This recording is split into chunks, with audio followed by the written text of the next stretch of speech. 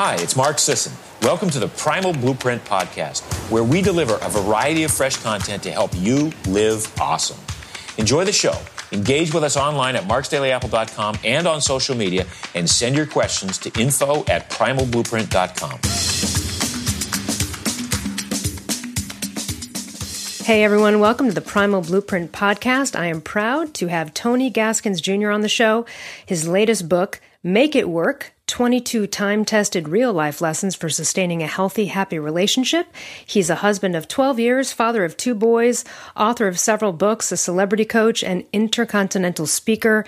And we're going to talk about his interesting journey with love. Welcome to the show. Thank you so much for having me. It's a pleasure. So you've got a lot of books. I mean, from The Dream Chaser, Single is Not a Curse, What Daddy Told His Little Girl, all great titles, including one called Mrs. Right, a guide for women on being a wife. So this is really in your wheelhouse, and I'd love you to start out by telling us how this subject came into being for you to jump on as an author, why you were so compelled to speak and write about this. Well, since a young age, just like a lot of young men, I was just kind of enamored by the idea of a woman. And I was, chasing the young ladies on the playground. And as I grew up, I still, at the age of 16, I started looking for a wife. And I was raised by my mother and father, and I saw their marriage, and they had their issues in the beginning. But I wanted that stability. I wanted that union. And so outside of sports, it was the ladies. And so I became a student of love and just understanding how humans interact, what makes us tick? Why do we like one another? And how can we make a relationship work? And I was in the 10th grade, relationship coaching, doing 3-way calls. That's awesome. I mean, come on, that's like the youngest relationship coach alive. Right. And I was doing 3-way calls with ladies, and young girls, and they would be asking me about their boyfriend and what they should do. And I would give them some advice, and they would go and implement it, and then come back and say, Tony, I did what you said do, and it worked out. And so I didn't even know what I was doing. I just was so just captivated by love and relationships. And so when I started looking to change my life after making every mistake in the book, it was a relationship book that was pitched to me by a female friend. She said, Tony, you're the biggest player that I've known.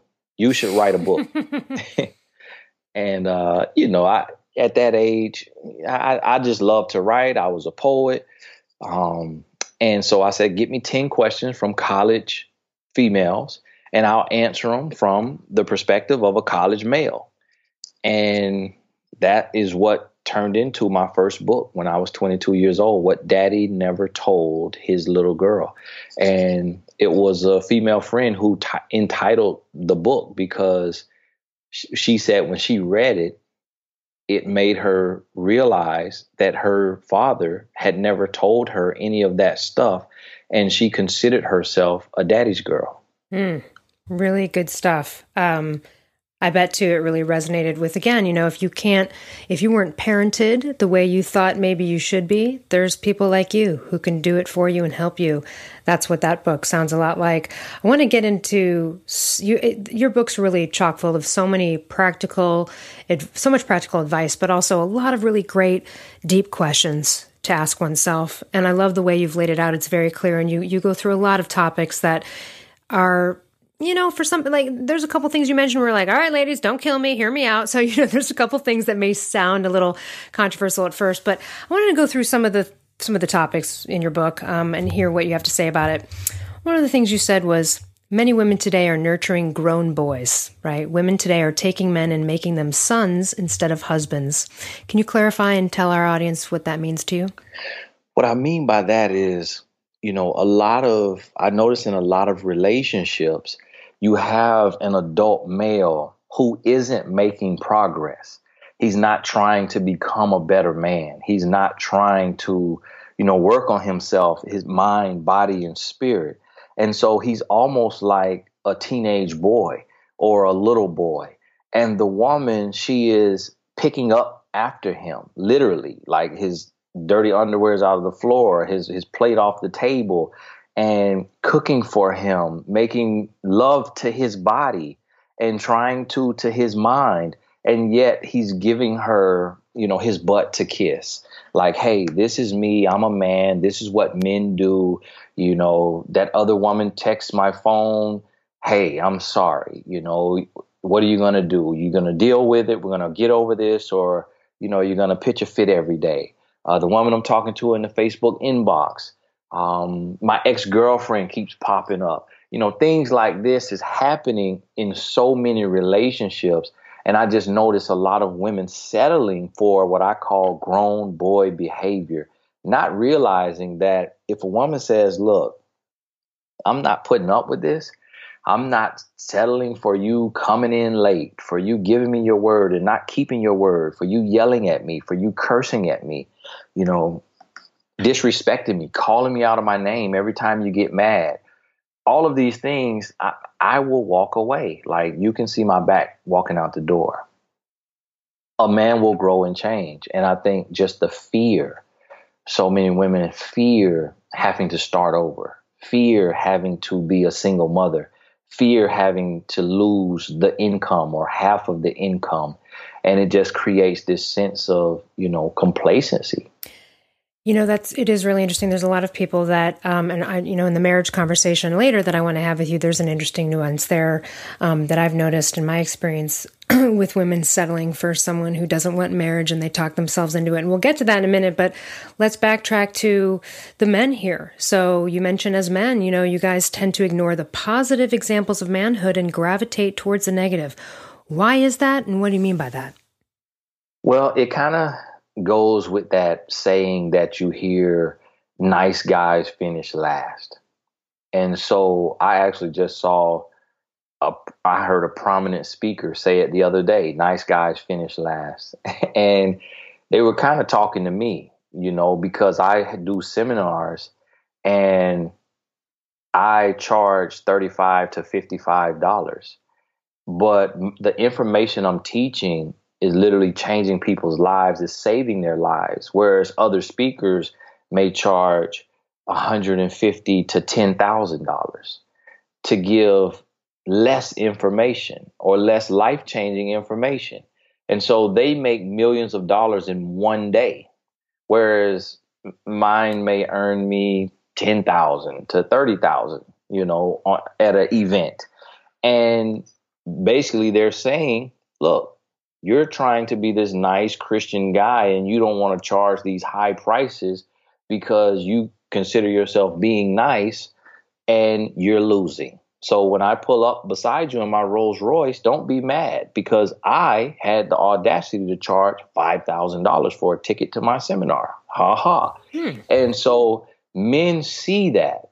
And so men start to see nice guys finish last.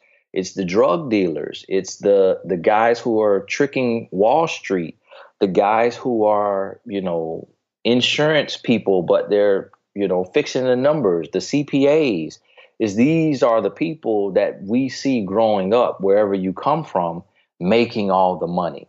And then you look at your dad maybe, or your uncle maybe, and he's going to this job, working in the hot sun, paving roads, making $10 an hour, and could barely have the ends meet.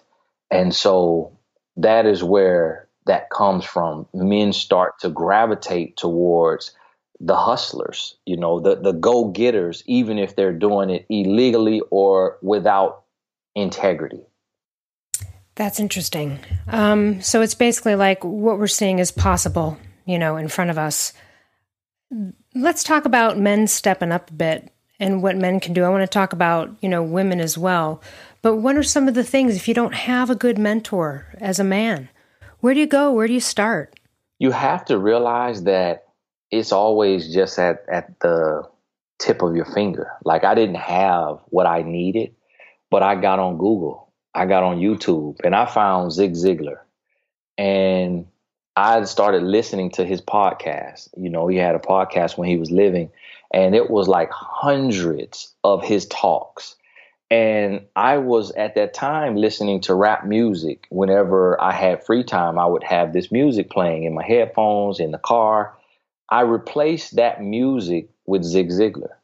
And he talked about life, love, and business. He talked about being a husband. He talked about being a father. He talked about being a businessman, a salesman, everything, integrity, character. And so all of the lessons that I didn't get growing up, I had left the street life selling drugs, and I had been in and out of that life for 5 years when I found out who Zig Ziglar was. And I replaced the rap music that was a blueprint for me in the street life, and I replaced it with Zig Ziglar, and that became a blueprint for me in the self-development world. And so it really made me a new man. And all I had to do was just type in a few words on Google and YouTube, and I was able to find help. And it went from him to Jim Rohn to Brian Tracy to Les Brown to Tony Robbins a little bit. All different people I just was bumping into and getting lessons from different walks of life. Yeah, and with each one of those speakers, they usually mention another speaker or other work that inspired them, and then boom, you got another, to-do list, book to read, or again, like you said, so much free information out there to start the train on getting to the right place. I love what you say when you love yourself the way you wish someone else loved you, you hold the key to life. I absolutely believe this. Inner confidence, self-love, and self-esteem is so important. What are some of the ways we can ask ourselves or question whether we are a person who's doing that, or not loving ourselves the way we should? How do we get there? What are some things to look out for in terms of that notion? Well, what I ask myself is, how do you break your life down? So if you break it down into sections like mind, body, and spirit, then you have to ask yourself, am I doing the work in those areas? Am I feeding those areas? How am I feeding my mind? So I'm on the podcast, learning and growing. I'm listening to podcasts. I'm reading books. How am I taking care of my body? Am I eating right? Am I sleeping right? What am I drinking? What goes inside of my mouth? Is it too much alcohol? Is it too much sugar? And then my spirit, am I centered? Do I have any faith or any belief system? Do I meditate, do yoga, whatever it may be? And so when you look at yourself and you ask yourself, how am I treating myself? How am I loving myself? That's where self-love starts. And when you create a system, when you create a plan for every aspect of life, like this morning, I was in the gym and I told my wife, babe, I want to go harder than I've been going. I've been selling myself short. So she gave me a different workout, and she was right beside me on her treadmill. I was on mine, and I went harder and I pushed my body further. And then I went from there to started reading and listening to podcasts again. And next thing you know, I'm checking off the list of the areas I need to address every single day. And I think that's what we have to do. Yeah, the daily practice of is what gets you into the micro moments of life that you can track versus do it once every couple months. And then you've got an onslaught of stuff you need to maybe clean up, and then you can catch things as they go. I love that bit of advice. I want to talk to you about an interesting concept. I'm really glad you brought this up in your book. You talk about the concept of open relationships and sort of some of the, and I really agree with you on what you said about this. It's very interesting. So let's talk about what you noticed after coaching several people who had gotten themselves into open relationships and seemingly voluntarily so were part of it, but please break down what you discovered. What I found in open relationships is that the human heart just isn't conditioned, especially for a lot of women, is not conditioned to share a man happily.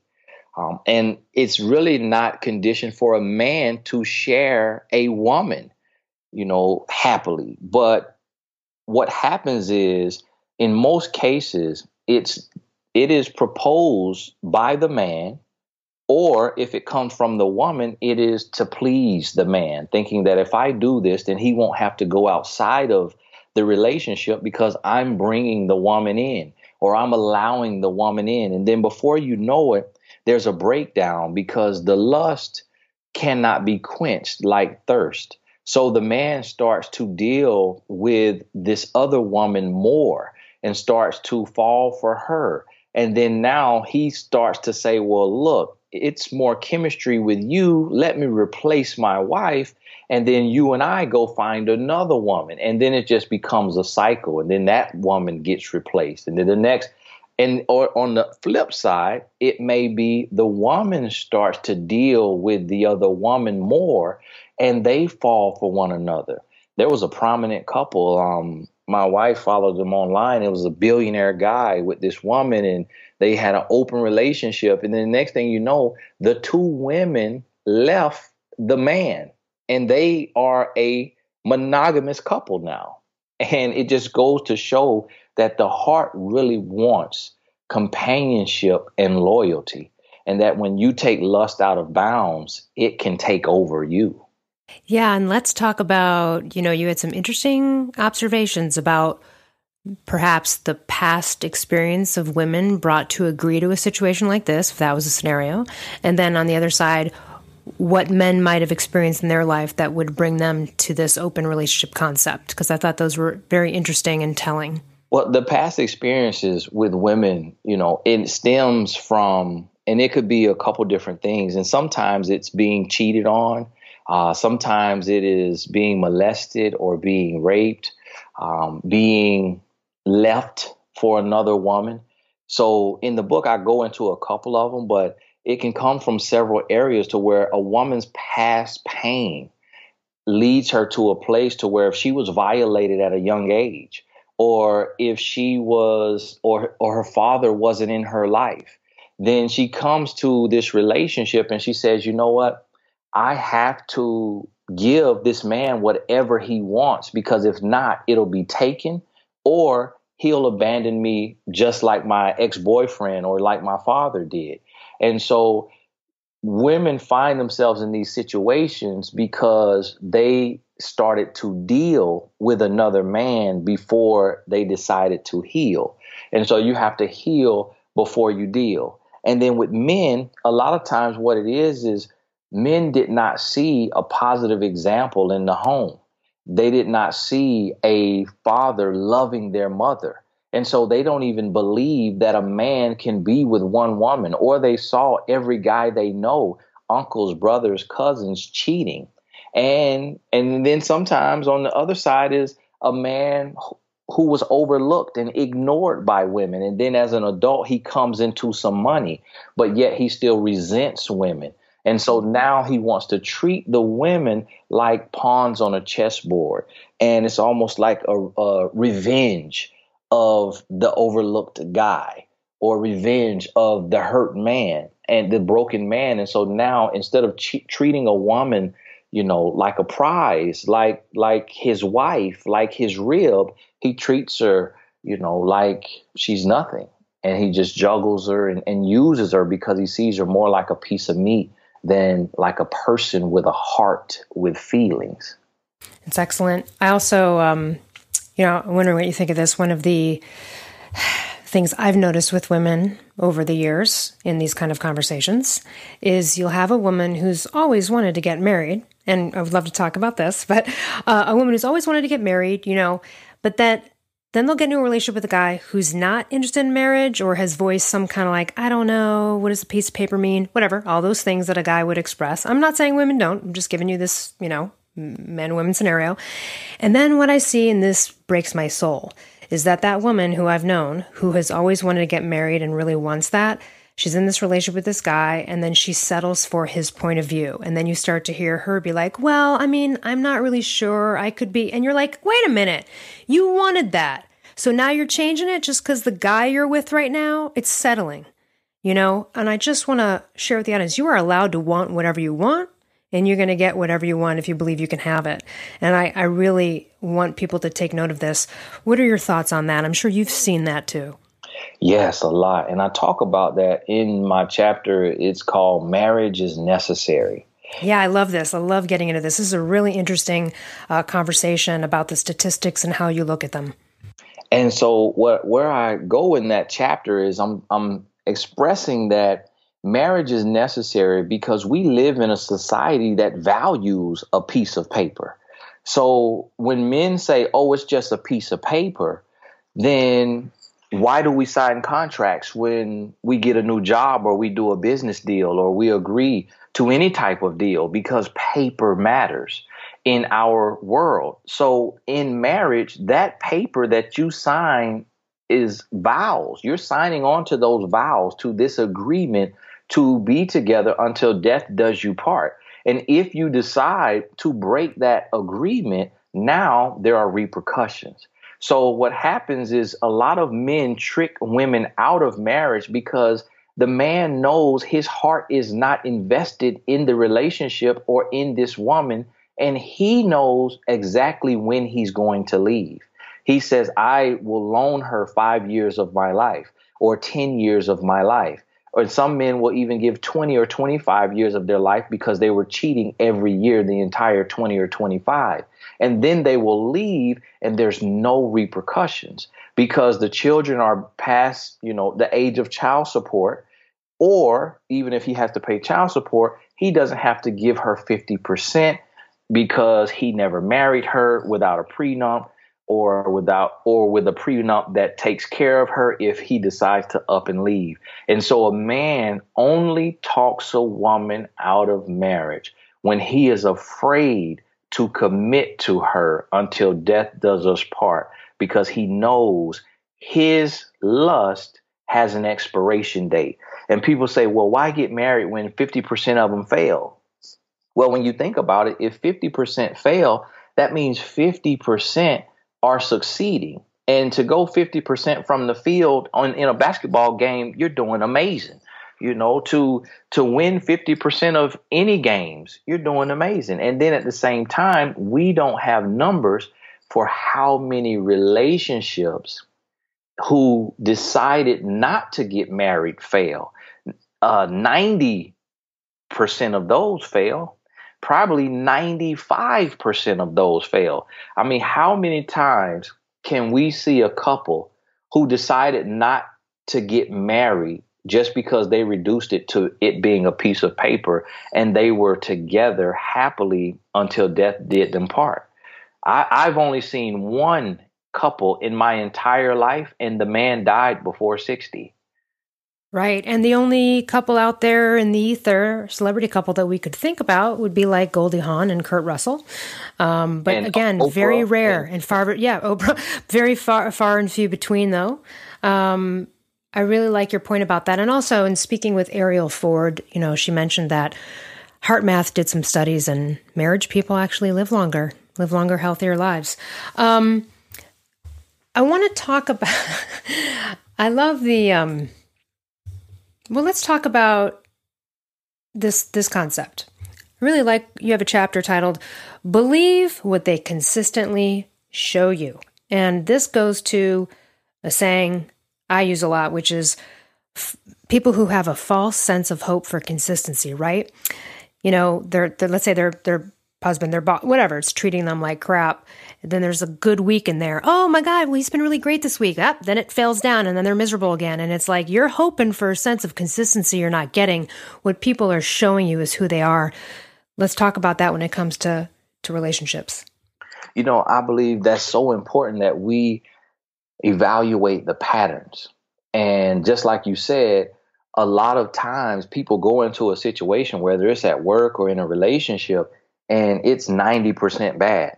But then that 10% good, they let that outweigh the 90% of bad. And so when I say believe what they consistently show you, is you shouldn't have to go through being cheated on more than once. One time is too many times. So if you catch someone cheating on you one time and you decide to make it work, you should never have to go through that again. If they cheat on you a second time and a third time and a fourth time, even if it's emotional cheating in the inbox of Facebook or Instagram, they are consistently showing you that they don't want to be faithful to you and they don't love you and they don't respect you. And that is when you need to recognize that pattern and remove yourself from that situation. And so patterns don't lie. Sometimes actions can lie. Sometimes words can lie, but patterns don't lie. That's right. And we all know what those are because you can just tap right into your feelings. Doesn't feel right? It's not right. Let's talk about cheating and faithfulness. On that note, you have some really strong thoughts about being faithful. Right. I believe being faithful is the key. It unlocks everything in life, because when you can be faithful, you are suppressing that, childlike lust that causes you to want to hop from person to person or thing to thing. Like we want to change cars or we want to change hairdos. We like change. We like variety. But when you can learn to be faithful to a person in mind, body, and spirit, you're not manipulating them. You're not deceiving them. You're not using them. You unlock self-control. And when you master self, there's nothing in life that you can't conquer. There's nothing in life that you can't master. So just like you stated, studies show that people who are happily married, that means faithful, you earn 20 to 30% more money and you live longer. And so there are benefits to it. By me deciding to be 100% faithful in a relationship, the relationship I'm in with my wife, it literally changed my life in every aspect. My finances, when I married my wife, I was making $20,000 a year on a job that I probably could have maxed out at $40,000 to $50,000 a year. When I decided that I was them first 2 years, I was emotional cheating. I was looking around, I was having conversations at work. My spirit was getting ready to physically cheat and to have a complete affair. At 25 years old, I made a decision that I would be 100% faithful. And outside of the focus I gave my wife, I would give it to my business, to my purpose. And I went from working for someone else, making a little bit of money, to owning 11 companies and building over 50 streams of income through online courses and books and services that I provide. And what I made in a year, I started making in a day. And it literally was because of faithfulness and focus. And then I received favor. And I call it the 3 F's: faithfulness, focus, and favor. I love that. And I would venture to say that one of the reasons faithfulness worked out for you in your business and ultimately your marriage, but your business as well, is that you're out of integrity. And no matter how you can get away with it or justify an affair or being out of integrity in some kind of way, it's in there. It's poking at your subconscious. It's going to jack you up somewhere else. When you feel good about yourself and your integrity, you're more confident. That's going to shine through, right? I can absolutely see how that move, being such a strong integrity move, right, especially with one's wife, how the favor is just extraordinary. Right. 100%. You said it. Love is a moral act. And so when you can operate in pure love and faithfulness, you are building that morality, though, that integrity, and that translates to every area of your life. One of the things I love that you talk about, it's been a long-standing philosophy in my family, as far as what sort of was preached to us about relationships, which is your chapter titled Mind Your Own Business. That's been a long-standing thing in my family. It's always been, hey, it's you and your wife, then the kids, and you don't bring your crap to the public. You don't bring your crap outside. You deal with each other first. I think that's so important.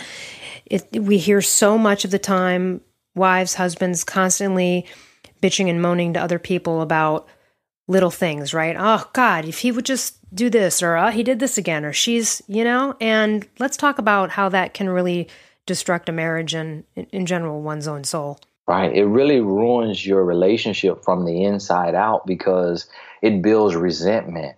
And even if it doesn't build resentment within yourself because you're dumping all of your complaints onto someone else, it builds resentment with your friends and family. So now when they come over to the house, They can't even have a genuine conversation with your spouse because they secretly hate your spouse because you've made them hate your spouse. And so it tears you apart. So anytime you go to them now for some sound advice, everything is biased. And so they start to pull you away from your spouse because you have painted this ugly picture when you may be the problem or you may be a large part of the problem.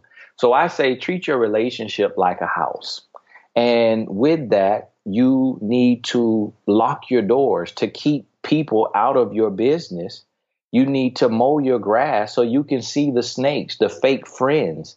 And you need to pay your dues, meaning do the work, loving one another. But at the same time, you need fire alarms so that you don't get trapped in a house that is burning to the ground.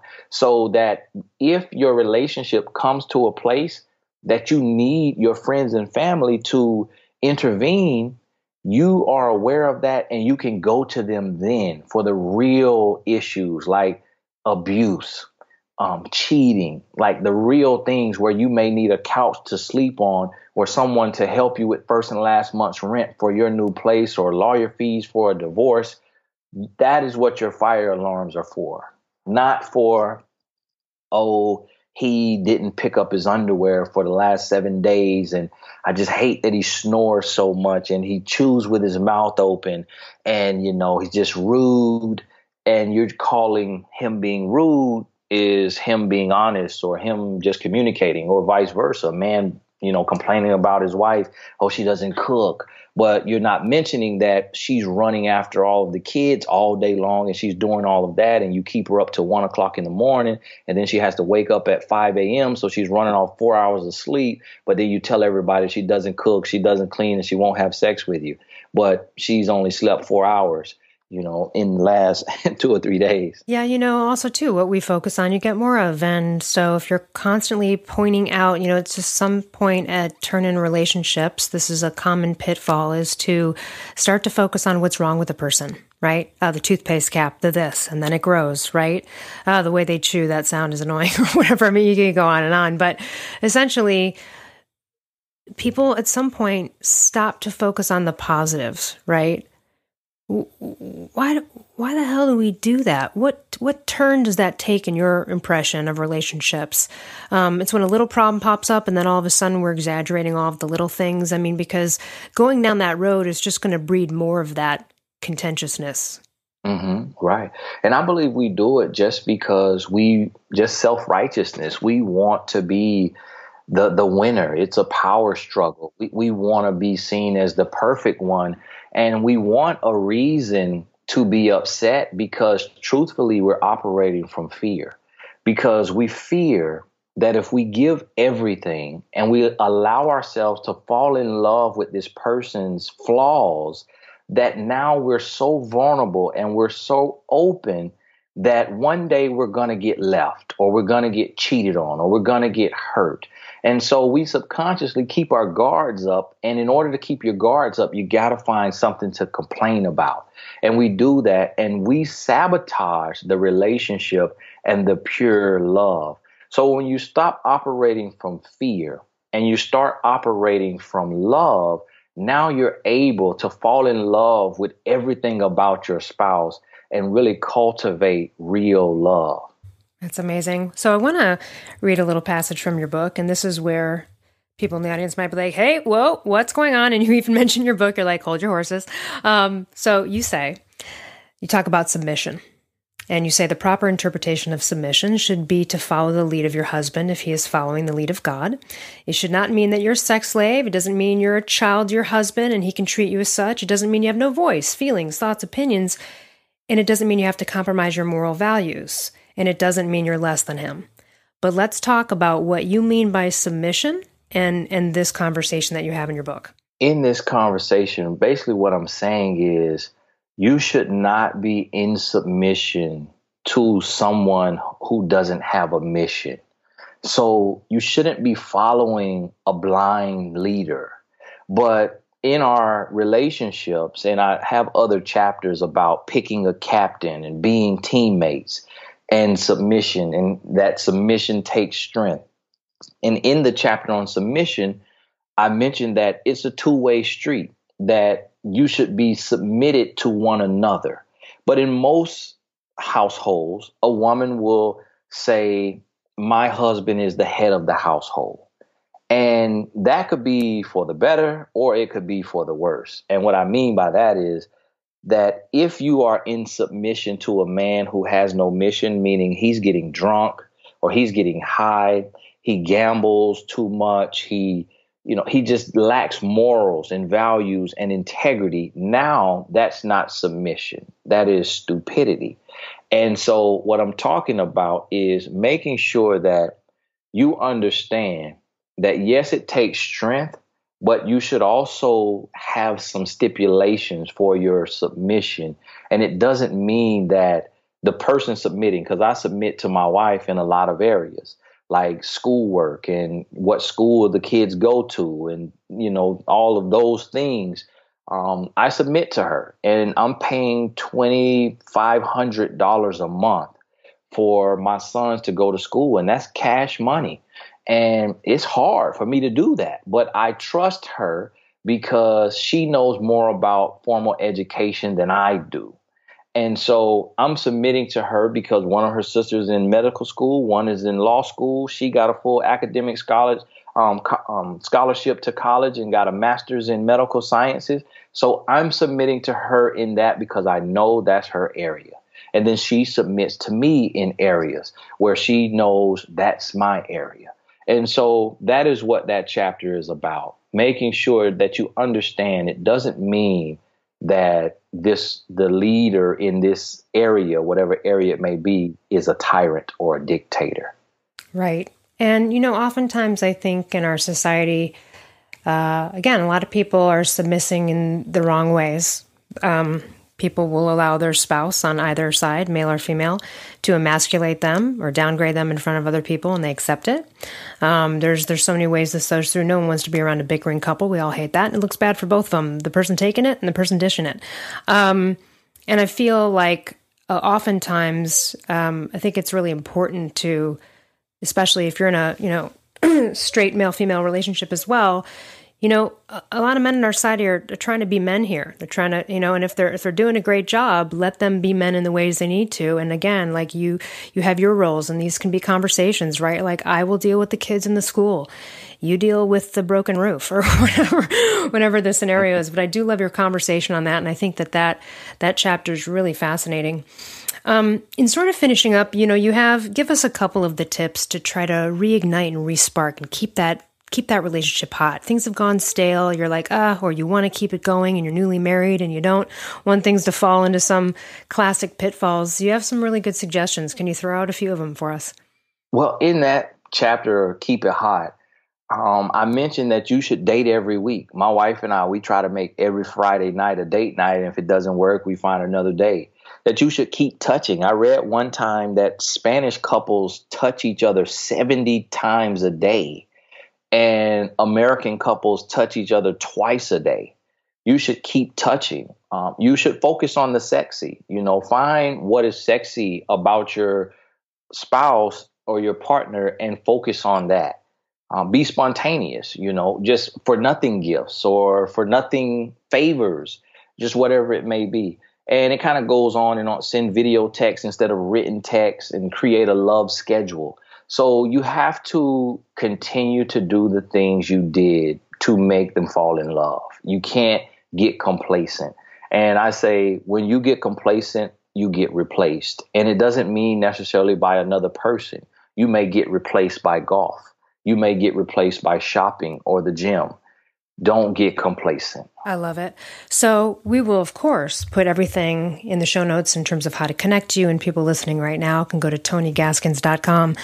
Tell us, in what capacities do you do private coaching, seminar? Tell us how we can benefit from more of your work. I mean, you can go to Amazon. You've got a lot of great books. Just type in Tony Gaskins Jr. But tell us, how can we benefit from more of your work other than this wonderful book? I still do one-on-one coaching. Just finished a session right before this. And I also do seminars around the world. seminars that are a couple hours with a Q&A, and then some that are full day and some that are 2 nights, 3 days. And so just lock in TonyGaskins.com or follow me on Instagram and you'll be able to keep up. Tell us, you're 12 years into your marriage at this point? Yes. And I'm assuming life is beautiful. It is. I honestly say that I am 100% happy. And my wife, she feels to me that she is 100% happy. And I tell people all the time that a happy, healthy relationship doesn't have to be a fairy tale. And I could not have written this book in 5 or 6 days had it not been real.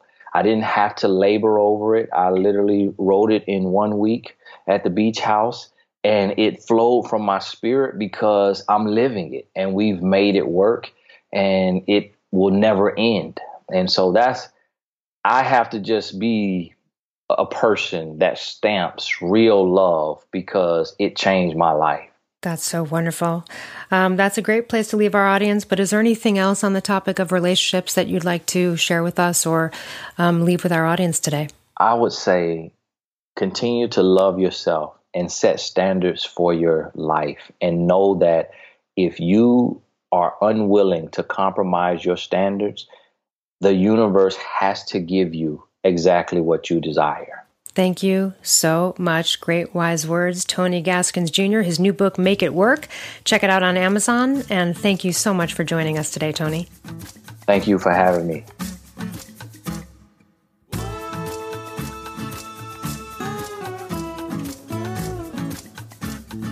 Hi, Brad Kearns here with something different than a stiff commercial script message. I want to give you an authentic endorsement for one of my favorite supplements of all time. It's called Adaptogenic Calm. Used to be called Primal Calm, and the key ingredient in this formula is called phosphatidylserine, or PS.